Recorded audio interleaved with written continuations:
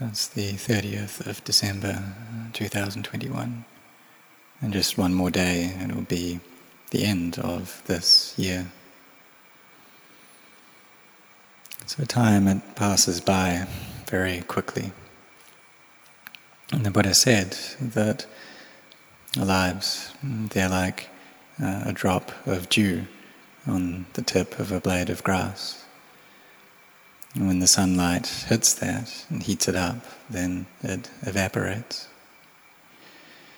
And so our lives that have passed, maybe 10 years or 20 years, when we're going through that, it feels like a long time.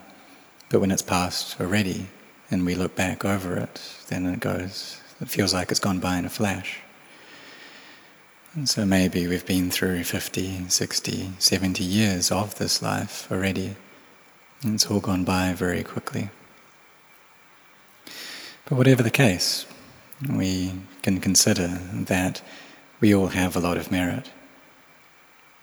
We can see this by the fact that we're still here, we still have life, we're able to live to this day. Because there are many people who have passed away already. And some people pass away before life expectancy, and there's a lot that do that, following the causes and conditions, the karma that they've produced. And so we see that these lives, they pass by very quickly.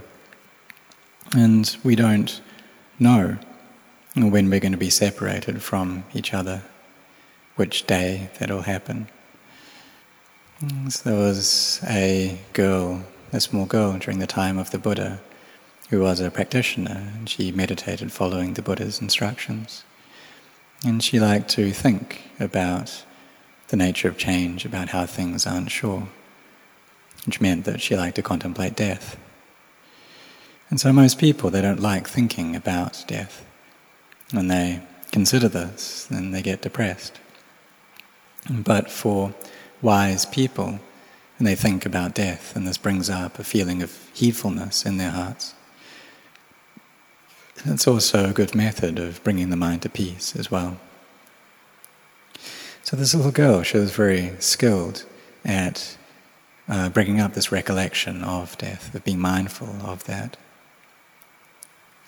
And the Buddha, through his knowledge, could see that this girl, her life wasn't going to last for much longer, and that she had the ability to reach Sotapanna.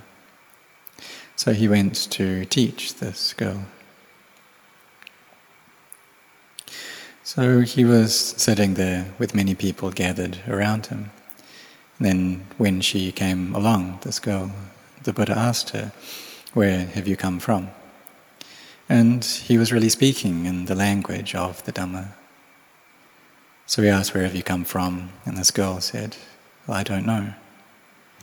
Then he asked, "Where are you going to?" And she said, "I don't know." And so the Buddha said, "Oh, so you don't know?" And she said, "I do know." And so this was a question and answer, kind of that was happening in terms of Dhamma. So when he asked her, "Where have you come from?" that meant before you were born, where did you come from? And "Where are you going to?" means that when you die, then where will you go? And then she said that she didn't know this, and she didn't know where she was going to. And she didn't know when she would die. She didn't know where she would die or how. And so the Buddha then said, "Oh, so you don't know?" And so she said, yeah, she didn't know where or when she would die. And so the people around were confused at why she was talking in this way. It was like she didn't have any respect towards the Buddha. But the Buddha, he was actually teaching about inconstancy, about change, about how this life is something that's very short. And so he said, he exclaimed that the world is dark, and the people who know clearly into the nature of this world, they're very few. And so knowing clearly into the nature of the world, what that means is knowing about these bodies of ours, knowing that they are things full of change and constant things, and that there are very few people who are able to see that. So after hearing this teaching, the girl's mind gathered together and she was able to realize stream entry. So it's like for us, if we're looking for something that we've lost and we're searching for it and we're not able to find it, we look for it all day. But then suddenly we're able to realize where it is and then we find it. Or maybe we're working and then one day we meet with success in that work. And we have to pass through many obstacles to get that. And so this is true for the knowledge and the success that we gain in the world in our work, for example. And it's also true for this practice as well. So all of us coming together, practicing each day, training our minds. And this is true for us too. And when the mind has samadhi, then it will also gain knowledge as well. We'll gain understanding into the Dhamma that we should understand, the Dhamma that we should be seeing. And then our minds will become better. They'll become more developed. They'll get newer. Because for the most part, people have these old minds, these things that arise, they stay for a while, and they cease. And there's always this ignorance, craving, clinging, and that's holding sway over the mind, constantly covering it over. And so, in that state, then nothing is really new. And even though it stayed in this world for many years, it just carries on being this way. And sometimes even the ignorance, craving, and clinging, they get stronger. But when we train these minds, and they can gather into peace, then eventually they'll reach a state of stillness. So if we're chanting, for example, then we should have a lot of mindfulness with that chanting, and also this quality of sampajanya, this clear awareness as well. And when we persist with things in this way, then what's difficult becomes easier. So in the beginning, perhaps we don't really have much samadhi. And sometimes maybe we're sitting or even standing in meditation and there's a bit of samadhi that comes up. But we want to gain knowledge, we want to experience freedom from suffering, we want a heart that is new. Because we see how all these old things, the anger, for example, in our heart, how much suffering that gives us. Or all the doubts there within, how this slow our practice down and make everything murky, that our vision isn't clear. And just like a window that we don't clean, and more dust covers over that window until it becomes murky. So if we carry on practicing, chanting, for example, then the hindrances should clear out, and we can gain a clarity within our minds. And then when we use that clarity to contemplate the nature of the body or into the mind, then we can see all things as being conditioned phenomena, sankharas, how they arise, they stay for a bit, and then they cease. And this kind of arising and ceasing, this makes the mind new. And just like this little girl during the time of the Buddha, her mind became new. She could see into the Dhamma at the age of just 7 years. So for us, we should really try to do this, because the opportunity that we have now is the best in this life, this opportunity to study the Dhamma. And all of us need to have had a lot of good qualities that we've developed in the past, a lot of spiritual virtues that we've accumulated to have this interest in training in samadhi and meditating. And why is that? It's because there are so many things, so many sights and sounds and tastes, odours, tactile sensations that we find pleasing in this world that pull people away, that distract them from the practice. And so they distract us for one day, and then that carries on into 1 month and then 1 year, and it just carries on going on like that. Or perhaps we just haven't reached our time yet. And so, like the right and left-hand disciples of the Buddha, Venerable Sariputta and Mahamoggallana, that eventually, when it was their time, they could see that all of this delight and being distracted in the world, that there was no real essence to that. And so we see that kind of the essence or the heartwood of a tree, this is something that's really important.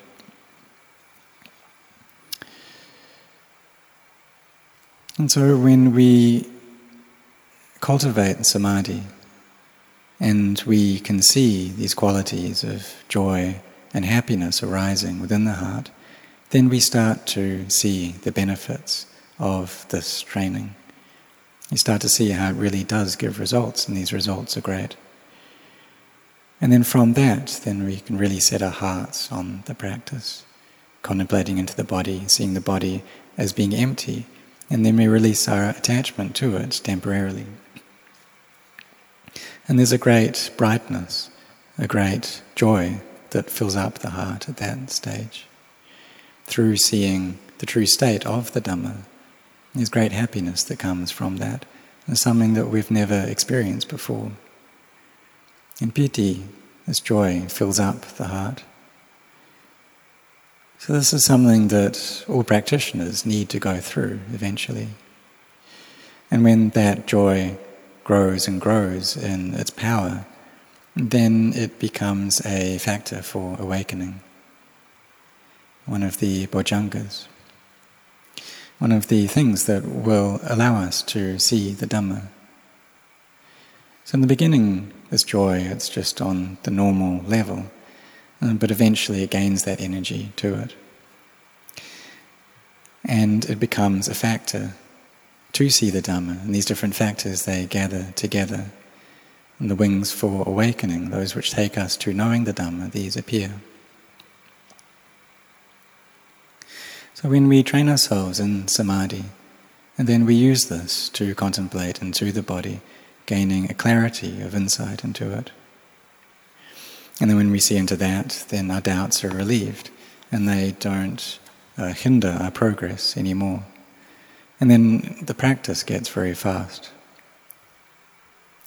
And some people are slow in their practice, and that's because of the heedlessness within their hearts. And so sometimes they don't make it in time. So in the practice we need to put in our efforts to cut off these doubts. And so for myself, that I could doubt a lot, and this really stirred up my mind, made it very chaotic. And I would look at my friends and think, why aren't they so stirred up like me? Why aren't they as chaotic as I am? Why is my mind so frantic? And there were so many doubts there within. And this is an obstacle for the development of samadhi.